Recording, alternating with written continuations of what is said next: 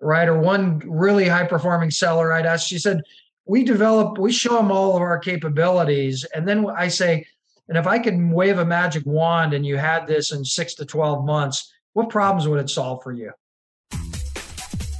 Welcome to Pipelineology, the business-to-business podcast for agencies, consultants, coaches, and businesses looking to build a pipeline of hot prospects ready to buy their products and services. Never wonder where your next client is coming from. To learn more about our strategies, services, and for resources on building your sales pipeline, visit pipelineology.com. Now, on to the show. Hello and welcome everybody to another episode of the Pipelineology podcast. Today I am pleased to introduce our guest, the president of Winalytics, author of the Revenue Acceleration Playbook, Brent Keltner. Brent, welcome to the show. Hey, Gary, thanks so much for having me.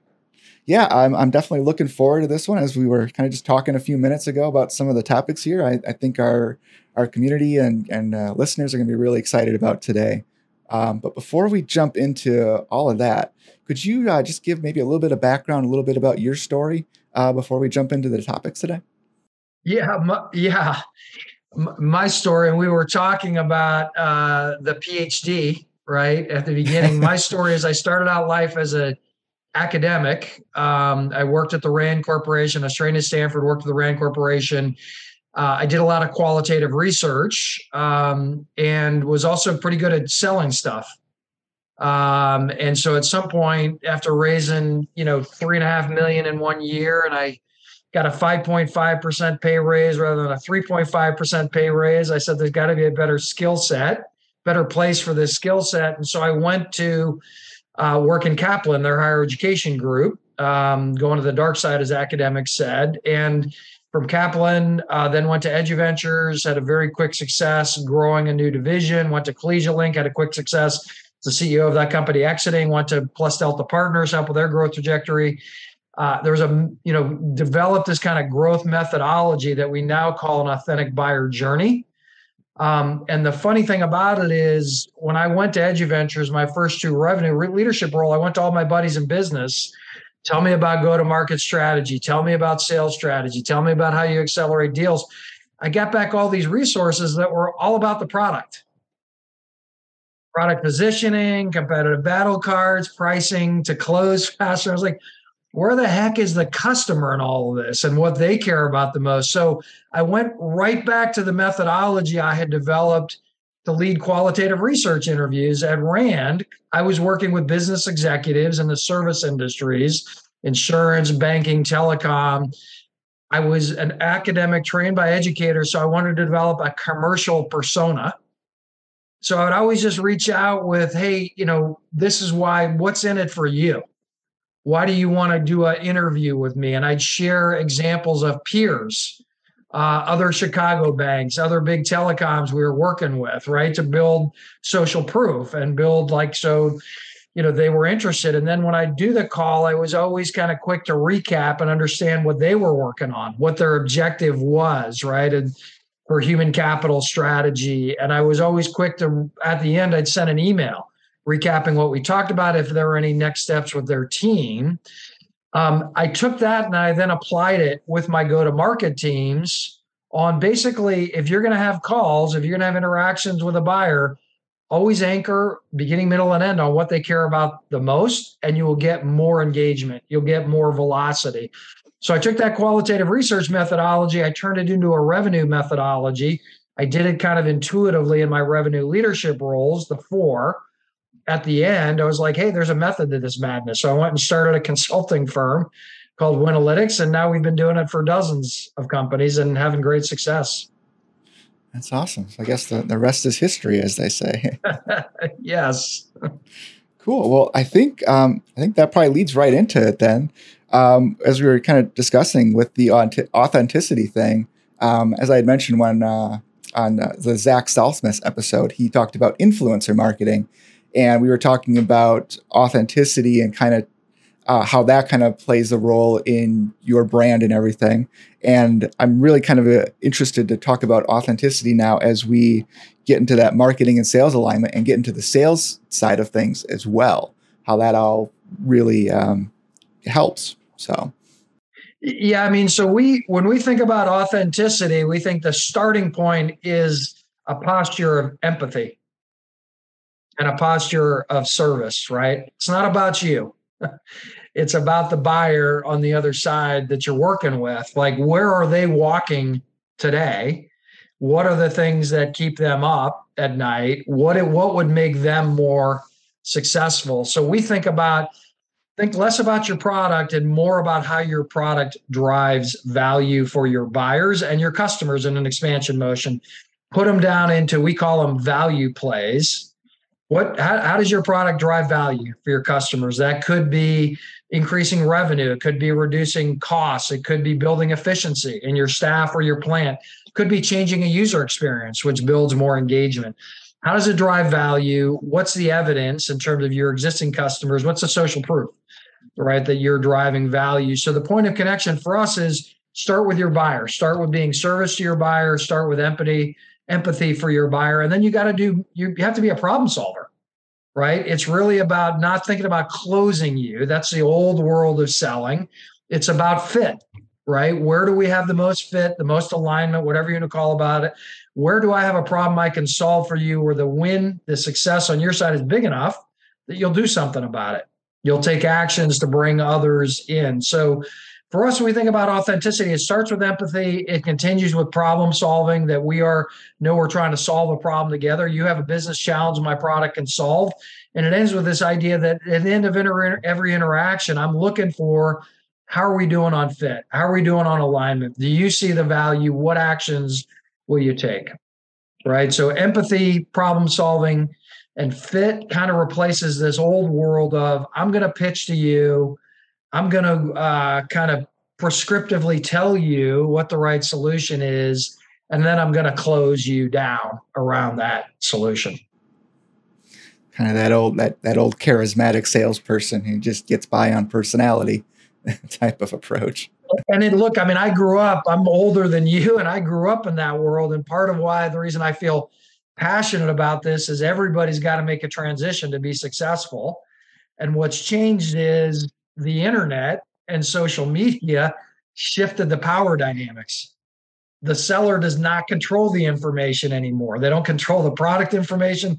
They don't control the pricing information. They don't control the competitive lens. That's all out on the internet. That's on peer review sites. So you got to show up and you got to add value, right? And you have to engage people around what they're thinking about to really win in this environment. And honestly, when we talk about authenticity wins, you will have more success, but you'll enjoy your job more. I mean, nobody likes like the combat of people trying to avoid you, right? Or not picking up your calls or not committing to the next call. And if we start from a posture of empathy and I'm going to, where are you walking today? How can I help you solve your problems? They're not going to win all our deals, but they're much more likely to give us more time, to bring in other people on their side, right? To help us navigate their buying process, because now we're on the same side of the table. Yeah, that shift you mentioned there, it really kind of stands out to me. Early in my career, I sold cars, and it was at this kind of transition point of, the old school salesperson to everything's on the internet, all the information's there. So, a customer comes in, they know more about the product than you do. You're just there not to really get in the way almost. And it was really interesting because, you've got the old school management style of, they're still stuck in what they learned back in the 80s. And you've got all the, young people like me at the time are like, no, it's the internet. We just, we're just here to help people. And that was a big culture clash at the time because it was just huge, right? Because you feel if you're raised in that old school, you feel a loss of control. Well, I used to be in charge. And now you're really more of service. And we have worked with a couple of companies that sell into the dealer space. And it's all, I think your instinct is right. It's like buyers show up and you're like, hey, I know you've done a ton of research. Anything jump out at you? Anything that brought you to our dealership today, right? And boom, they're talking about why they're there. And now we can align to that. Yeah, absolutely. So I know one of the things you mentioned then is marketing and sales alignment. And I think that I would love to kind of hear more about your take on that, because I think so many times that those are just almost two completely separate departments that really don't even talk to each other at so many organizations. Yeah, 100%. And one of the reasons we do work, as I mentioned, on this is what are your value plays? How do you drive value for your buyer, and how would you know it? One of the great things about doing that work is it makes those handoffs easier, because now it's not the buyer navigating our organization. It's us figuring out how to connect the buyer to the next stage around what they value. And so there's a story in the book we tell about a company, Serify, Adams Ellingson, who's the executive vice president of sales there. And they work on Series 6, Series 7, and the CFP licensures, right? And they sell them to corporations. I love the story because what he started the interview we did for the book, he said, we focus the entire buyer journey, right? From the landing on the website through to the sales, through to the upsell motion on two questions. What's your success rate today in terms of your pass rate on those exams? And how could your success rate go higher? And they have some specific probes. Is it the content? Is it the individualization of learning? Is it another area? But what's great about the idea is that value here is all around helping you have more people on your financial team pass that exam rate. How can we work on it? So now if you know that's the value, literally when you hit the web page, they're already sort of asking you those questions. Where are you trying to take around? Which license exam are you trying to increase your success rates? And have you thought about, is it the right content, or is it the delivery modality, or is it the individualization of learning? And so now they've already educated for the sales conversation. People are just probing on the information you've already shared. Take me deeper. What would be success for you? The expansion team, the success team, coming back to those same questions as a way of, okay, maybe we started with one division of your company. Can we move over to a second division? Is there a need to increase pass rates? So when you think about buyer value, and again, it could go back to, it could go back to pass rates, or it could go back, that's a user experience. Could be just, how well are you leveraging your staff, right? How well are you leveraging your advisors, your financial service advisor in this case? But once you capture those value plays, now it brings that marketing, sales, and success better into alignment. That's great. So I know another thing you'd kind of mentioned then is kind of anchoring that buyer value. Yeah, and we talk all the time about a success statement, right? That the goal of discovery, I think there's so much kind of superficial, or we call it shallow discovery. All salespeople have heard about customer-centric selling or value-based selling or whatever. So everybody starts with questions now. And questions are great, but really what you want to do, we think about, is ask follow-on questions around, okay, you're working on a certain area. What would get you, what's keeping you from what would make you successful there? Like do you have any capability gaps that would lead you to be more successful? Where are you between your current state and your ideal state? What would be a win? Like getting the buyer to articulate not just what they're working on, but what would make them successful in pursuit of that goal, getting to a success statement, anchoring on that across the entire arc of the deal. So let me give you a specific example of, in the book, another story is a company called Wisps that has a natural food cheese crisp snack. I had worked with Alana Fisher at EduVentures. She's a whip smart, kind of Columbia MBA, went to Bain. I reconnected with her. I was just curious, like, why was somebody that smart going in the natural food industry? And for her, it was that she saw an opportunity by anchoring on value to drive a very different growth trajectory, right? She said most natural food products, people show up and it's like blah, blah, blah. Hey, highest quality product, baked with love, natural ingredients.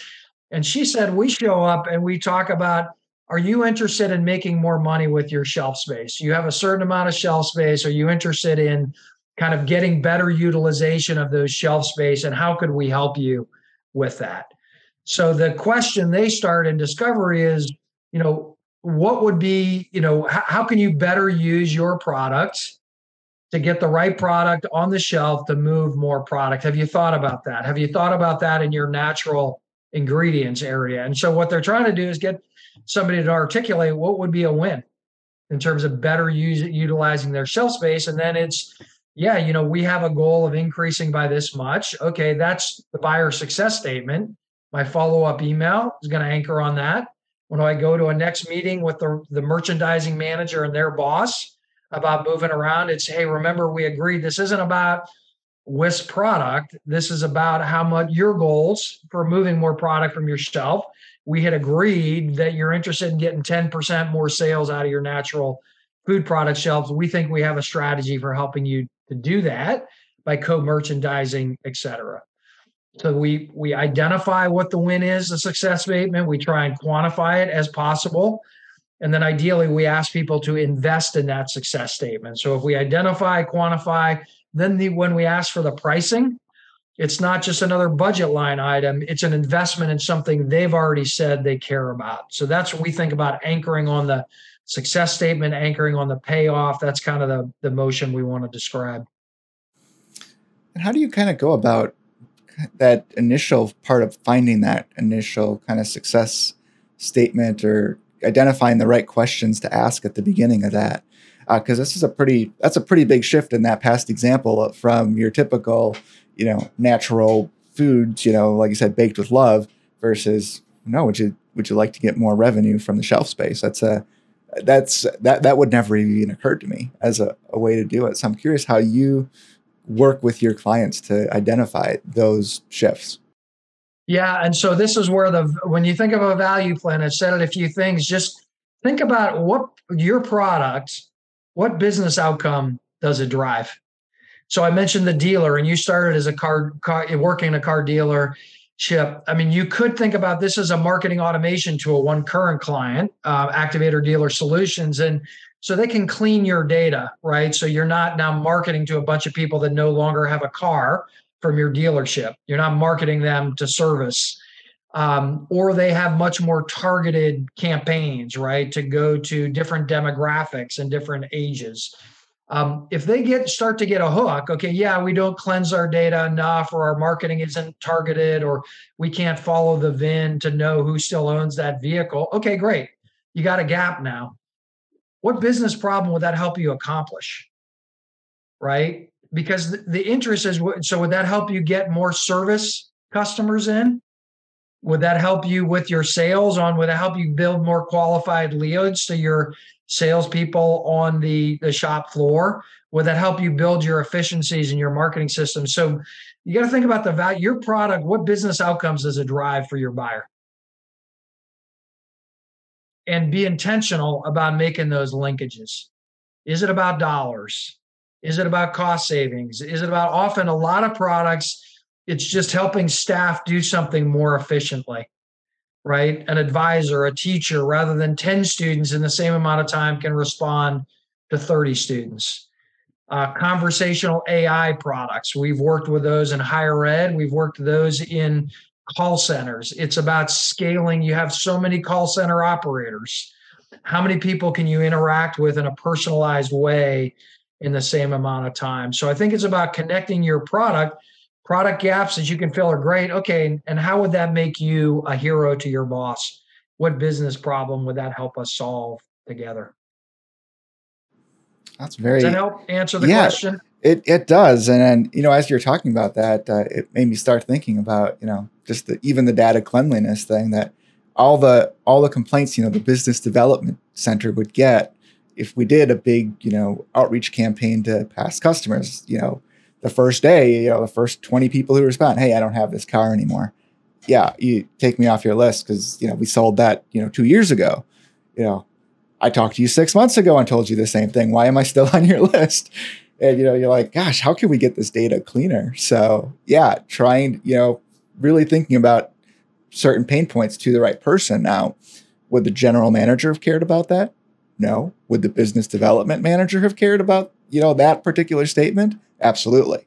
Because that's their pain point. But it wouldn't have been to, the owner, obviously. He doesn't care at all. Doesn't matter to him at all. He just wants to know what the numbers are.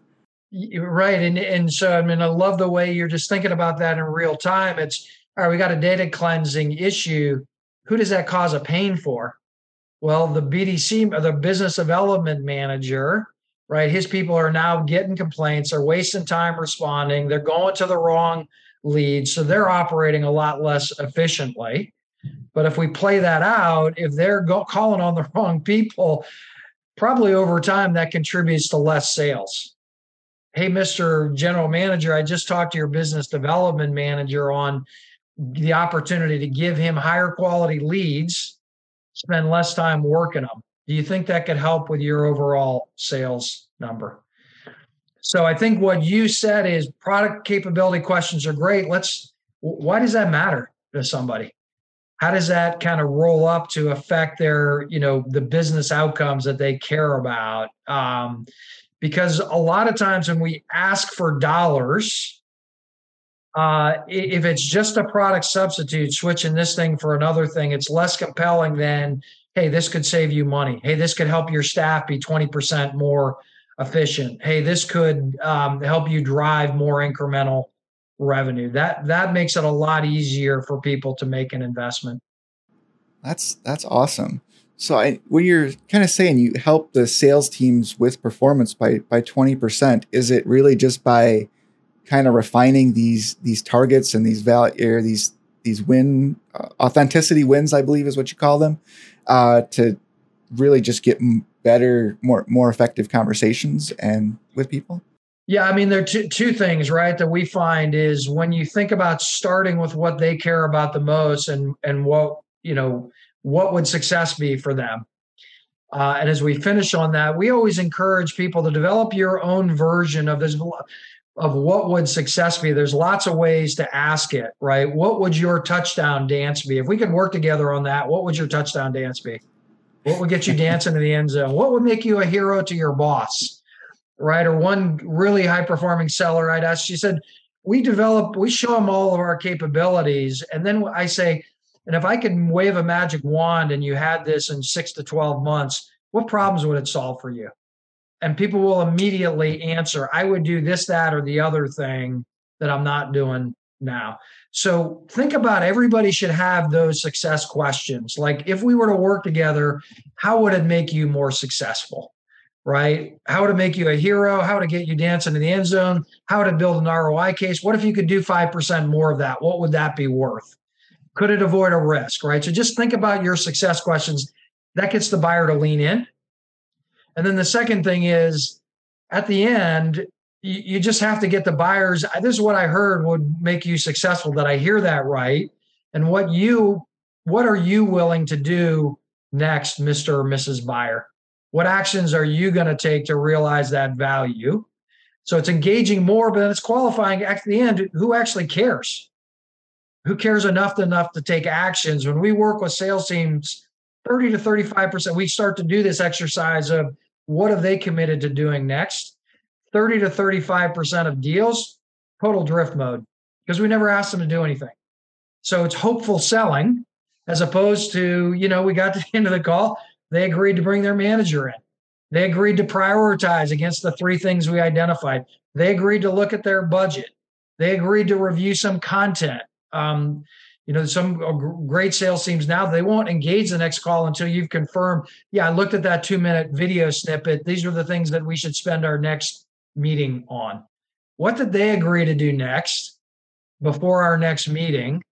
Before I agree to spend time. So long answer to deal velocity comes around a higher engagement and better qualification. They see value. They will take actions to realize that value.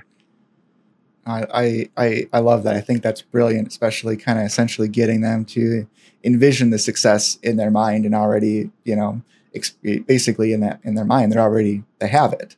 So now they just want that clear path to get there. If you're listening at home, go back 2 minutes. If you didn't take notes on that, write that down, because that's some brilliant stuff there, Brent. Thank you for sharing that with everybody. Well, I appreciate that. What they should write down is what you said, because you captured it much more succinctly. Help them envision their success. Help them envision their success and write down what they say in their words. That's how the anchoring idea you raised. If they can share their success in their words, anchor the whole deal on that. That's great. I love this stuff. So I guess if somebody wants more information about this, because it's you've got some pretty brilliant concepts here, where should we send them? Where should they go to learn more about what you do and how you can help them? Yeah, so I will offer two websites. First one, AuthenicityWins.com. If you go there, you can actually download the foreword from David Meerman Scott, noted marketing and growth author. He's my book coach, and the first chapter of the book for free. So you can just get more of a taste of the work we do and how we got to this point. And then if they want to come to Winalytics.com, that's WINALYTICS.com. You can find out more about us and some of these concepts we've been talking about. You can reach out to me directly, or you can just submit we do complimentary growth diagnostics for people that we'll just do an interview of like, which of do you have your value plays in place? Have you connected that to prospecting? Have you connected that to sales?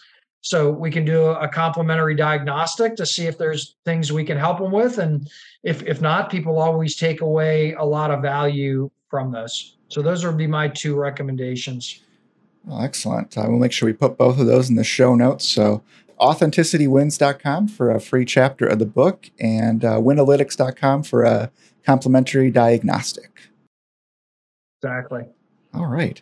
Well, Brent, thanks so much for coming on the show. This was great. I think you dropped some real wisdom for people, and we'll have to have you come on again sometime soon. So. Yeah, no, I'd love that. And thank you for a lot of great questions. You lead really well in these forums, and I'll maybe after the book comes out in April, we can do a reprise. Yeah, I'd love to. I'd love to hear how the book launch goes, and I'm sure our audience at home would as well. So, excellent, Gary. Thanks so much. Thanks so much, Brent. Take care. Thanks for listening to the Pipelineology podcast.